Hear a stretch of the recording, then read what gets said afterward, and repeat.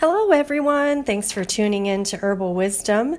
This is Chris Vaughn, certified clinical herbalist in Prescott Valley, Arizona, and I am also the owner and program director of Herbal Wisdom Institute, which is an herbalism school in Prescott Valley focused on traditional herbalism education for a modern world. And I also have an apothecary, and then I also make products as well. The line of products that I have created is Urban Evolution. So what I want to share with you today is probably the most common things that clients come in to see me for. And these are digestive issues. So when I'm teaching, I'm always training my students that 90% of the time, when someone comes in to see an herbalist, they're walking in the door because of some kind of a digestive condition. Now, they could be walking in the door with anxiety or depression, but oftentimes we can always trace that back to something going on in the gut.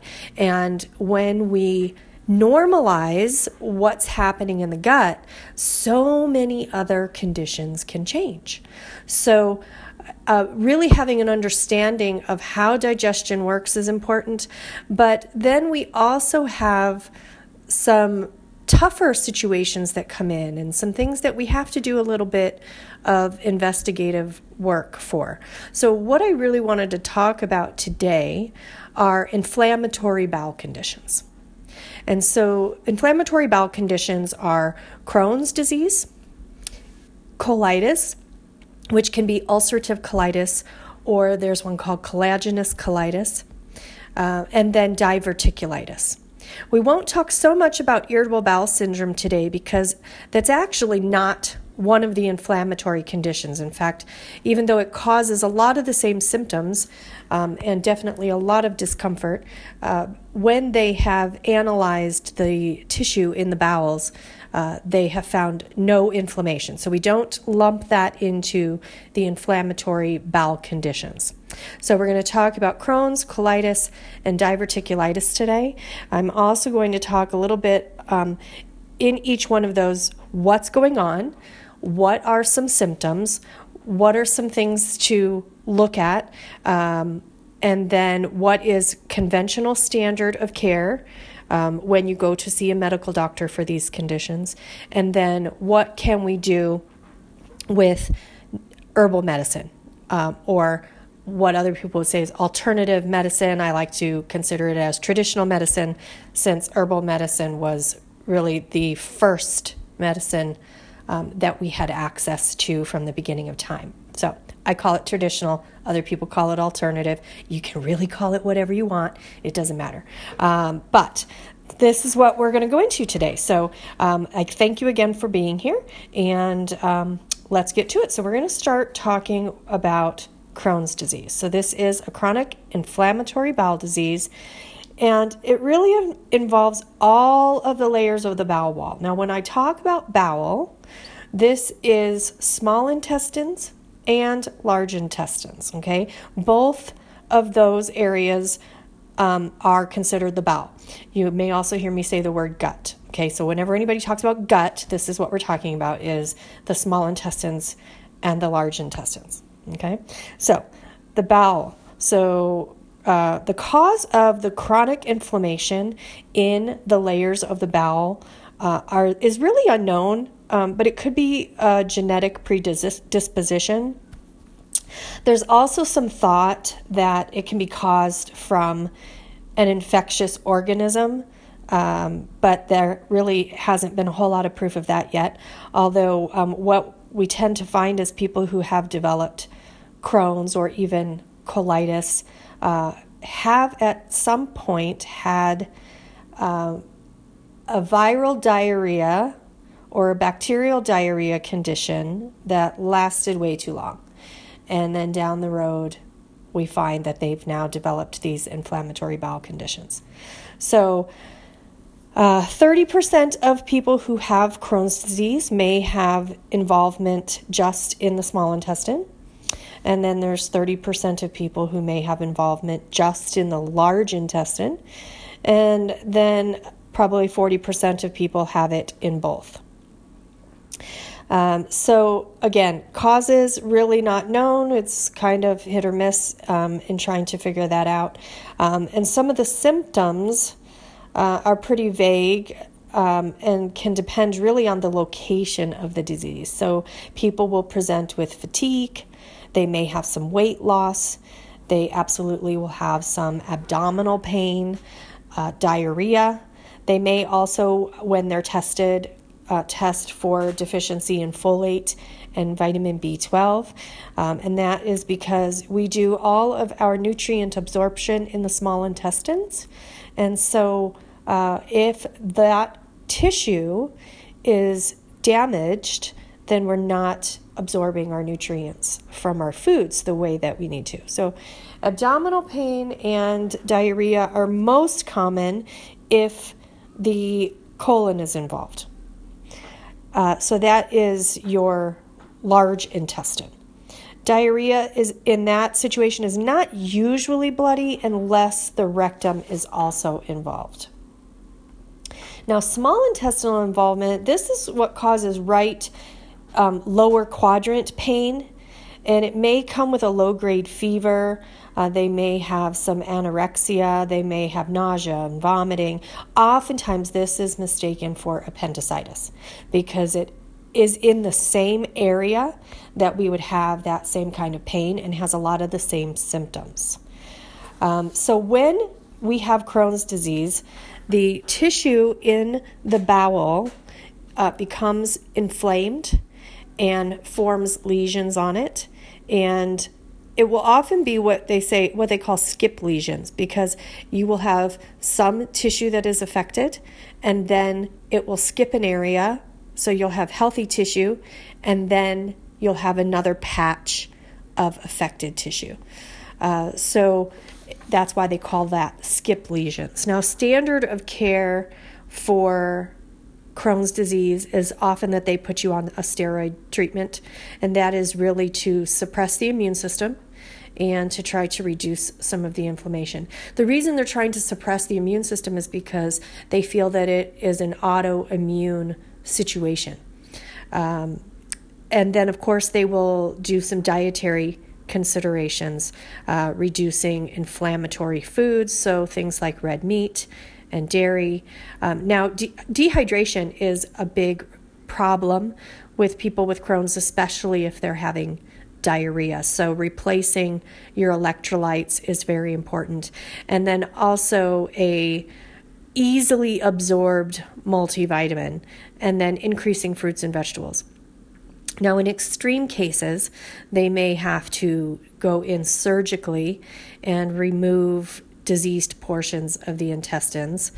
The problem with this is they will take portions of the intestines out and then they have to connect the intestines back together. So now we have sections that have decreased motility and decreased ability to function because they were taken apart and then kind of sewn back together. So we get a lot of motility issues and nutrient deficiencies when that happens. Now we'll talk about colitis, and I'm going to go through all of these conditions first before I talk about natural remedies and herbal remedies, because the herbs that we would use for all three of these conditions are very similar. Okay, so we'll go through colitis next. So ulcerative colitis is what we're going to talk about. This is really confined to the colon and to the rectum. And it predominantly affects the mucosal layer and the submucosa as opposed to going through each and every layer. So symptoms will be bloody diarrhea and abdominal pain. Symptoms can be mild or severe.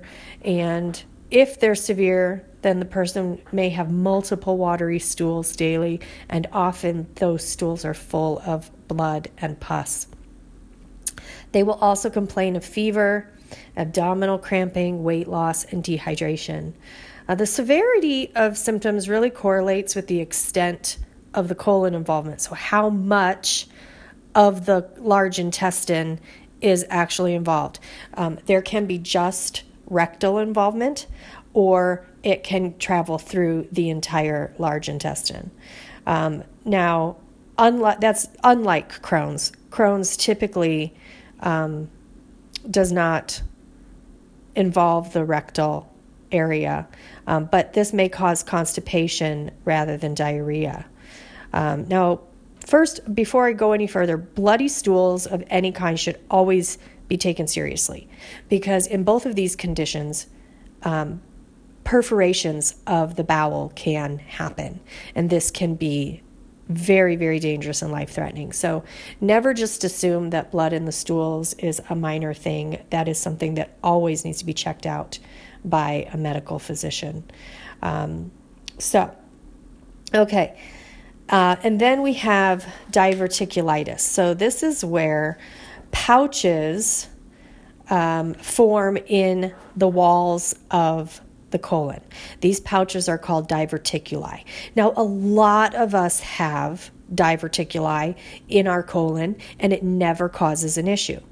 But every once in a while, you'll get what they call a flare-up, and this is where these pouches have become infected or inflamed, and now that's called diverticulitis. The itis at the end of the word means inflammation. Most cases of diverticulitis develop over the age of 40, and we have things like food particles and waste products that get caught in those little pouches, and they breed infection, and we get fever and intense pain, and this is typically what sends somebody to the hospital. Conventional treatment is antibiotics, of course, for the infection. And then dietary recommendations, which usually is just that they have a high fiber diet and avoid anything with seeds. But we're sort of finding that the seeds are not necessarily the culprit. And then, of course, surgery on the bowels, just like in Crohn's and colitis, to remove severely damaged tissue. So, as you can see, in each of those situations, the pains are very similar, but the causes are slightly different. However, the nice thing in the world of herbal medicine is that we can take, I'm going to talk about a small handful of herbs today, but we can really use them for all three of these situations, because what we're really looking at is the actions of these herbs and what they provide to the tissue and to the immune system in order to not only treat conditions like this, but prevent future flare-ups and even possibly, I say possibly because I'm not going to guarantee any of this, but reverse tissue damage. How wonderful would that be if somebody could actually say that they were able to reverse completely their condition? That would be so life-changing. But let's talk about what are the herbal actions that we look for in things like Crohn's, colitis, and diverticulitis. So first, we're looking for things that are anti-inflammatory. And these are typically herbs that we call demulcent herbs. Demulcent herbs are herbs that have a lot of a constituent that is called mucilage. It gets very slimy. If you've ever had okra, when you cook okra, it gets kind of slimy. That's mucilage. And so we have herbs that contain a lot of mucilage, and they coat mucosal tissue. They really, really love mucosal tissue. So they coat the mucosal tissue, and they sort of put out a fire because they're very, very cooling in nature. And when they coat that tissue, it allows the tissue to begin to heal itself, to let its natural healing mechanisms kick in. Now, these plants have constituents in them that also do many other things, but demulcent herbs are the first herbs that we will look at in these inflammatory conditions. And these would be things like licorice. Glycyrrhiza glabra is the Latin name. Glycyrrhiza or licorice is very anti-inflammatory and very cooling to the mucosal tissue. And it also has some phytosteroidal activity in it. So when the medical doctors are going to prescribe a steroid, we can choose something like licorice in its place to get a similar action in terms of inflammation and in terms of modulating the immune system. But this is the key. Herbs are modulating to the immune system as opposed to suppressing the immune system. Because we don't want to turn off our immunity. We don't want to stop that process from happening. Because what we have going on is an immune situation. So we really need to retrain the immune system how to respond appropriately to what is happening in the body. And when we have an autoimmune condition, which these do fall under, then the immune system is confused. It's not really sure what to do. So using herbs as opposed to something like prednisone is really beneficial because we're retraining the immune system. So another demulcent would be slippery elm. That is very soothing to the tissue, and I have a lot of my clients who will use slippery elm as a powder, and they just kind of mix it into applesauce, and they eat that once a day, and they have reported that diarrhea has subsided when they're using their slippery elm, or constipation is relieved when they're using slippery elm. The difference in slippery elm, whether you're going to use it for constipation or for diarrhea, is how much water intake that you're using. So if you're already constipated and you want to use slippery elm, you also want to be drinking a lot of water. Now, if you have diarrhea and you use slippery elm, we don't necessarily need to heavily increase our water intake. We want to know we have a good moderate water intake, but we don't have to increase that. And slippery elm is going to help to firm those stools up. Slippery elm is also really beneficial to help relieve that abdominal pain. And then the other one that I absolutely love is marshmallow, which is Althea officinalis. Marshmallow has very similar action to slippery elm, and the choice of one over the other is really kind of a personal choice, and I sort of assess the personality of the person that I'm working with when I choose one over the other. The next thing that we want to look at is astringent herbs. In these conditions, we have a lot of weepy tissue. So the tissue in the bowel is very inflamed and can be creating pus and can be bleeding. The tissue is very lax in tone and just really not responding the way that it should. So when we come in with astringent herbs, we dry up some of that excess weepiness and we tighten and tone that tissue so that it starts to respond the way that it needs to. So some of our astringent herbs are things like calendula officinalis. I love calendula for any kind of wounds. Now, normally when we say wounds, we think of topical on the skin, but calendula can be used for these wounds on the mucosal tissue inside the body as well. It is slightly astringent, but it also is what's called a vulnerary. And what that means is that it's wound healing. It stimulates new cell turnover. So it's speeding the healing of the tissue that is being affected.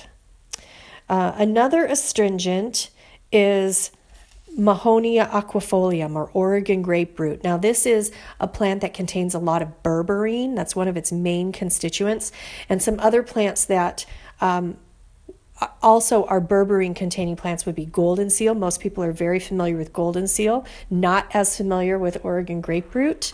And then there's also the barberry and desert barberry. Those are all berberine-containing plants.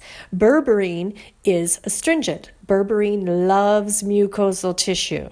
So anytime you're thinking of something with mucous membranes, then these berberine-containing plants are really beneficial and to help tone that tissue. Now, the reason that I choose Oregon graperoot over something like golden seal, there's a couple of reasons. Well, golden seal is one of our endangered plants, so we try not to use that if at all possible. I'll choose something like desert barberry because I have access to that here in Arizona. It kind of grows all over where I'm at. And then Oregon graperoot I choose because I also really like how Oregon graperoot supports the gut and in terms of supporting normal gut flora. Now, a lot of your berberine plants do that anyway, but I don't know. I just have this, I just love the energy of Oregon graperoot. It feels a little more gentle to me than golden seal does, so I tend to gravitate to that one. But there's so many choices out there, and everybody can, you try different ones and you find the ones that work best for you. And then if we need some stronger astringents, we have something like our oaks, our Quercus genus of plants. This would be Quercus alba, which is white oak, and then here in my area locally I have Quercus amorii, which is emery oak, and the bark of these trees is the astringent that we would be using. And so these are really beneficial during periods of diarrhea because they're very effectively going to astringe tissue and help to dry up the stool so that we can firm it up a little bit. Because what's happening oftentimes is that the waste material in the large intestine is passing through either too quickly, so the body does not have enough time to reabsorb water so that it can firm up into stool, or there is something that is inhibiting the reabsorption of water, which in these cases it's damaged tissue. So the Quercus or the oaks will help to do that. Now, when you're going to choose an oak species would be for something like conditions that are very chronic, causing chronic diarrhea. Maybe they have fevers from this. There's ulceration, so ulcerative colitis would be benefited from using the oaks. Relaxed and atonic tissue. And outside of the digestion, this can even be used for lots of sinus congestion, runny nose, that kind of thing. And then we have also cranesbill, which is geranium maculatum. And so this is really helpful for preventing relapsing bouts of diarrhea. It's very astringent in that tissue and also really good for bleeding gastric or duodenal ulcers. And so you would choose this if there was blood in the feces for that purpose. Okay, so we've talked about anti-inflammatories. So those are our demulcent plants. We've talked about astringents, and then we need to talk about antimicrobials because we can get infection in the tissues. And so this is what's causing these ulcers and the pus and the bleeding and the infection in diverticulitis. So Oregon graperoot, as well as being an astringent, is antimicrobial. So you're killing two birds with one stone by choosing your berberine-containing plants. And calendula also is antimicrobial. Now, another one that I would pick would be plantago or plantain. And we have several species of plantain, and they're all used interchangeably. But this is also antibacterial. It is also astringent. And it is demulcent, so it has all three actions that we're looking for. Tightens mucous membranes in the digestive tract, moistens and cools mucous membranes, and also helps to balance gut flora. So that's pretty great. The other anti-inflammatory I didn't talk about was turmeric. I like to add turmeric to my formulas for inflammatory bowel conditions. But there's some issues with turmeric because what we're finding is when you take turmeric, you really have to take a lot of turmeric because they're estimating that 40 to 80% of turmeric does not survive through the stomach. So having a difficult time getting it down into the intestines. So what they're finding is if they're pairing it with something like black pepper, then turmeric can get all the way into the bowels. Other people are pairing it with digestive enzymes to help some of that to survive.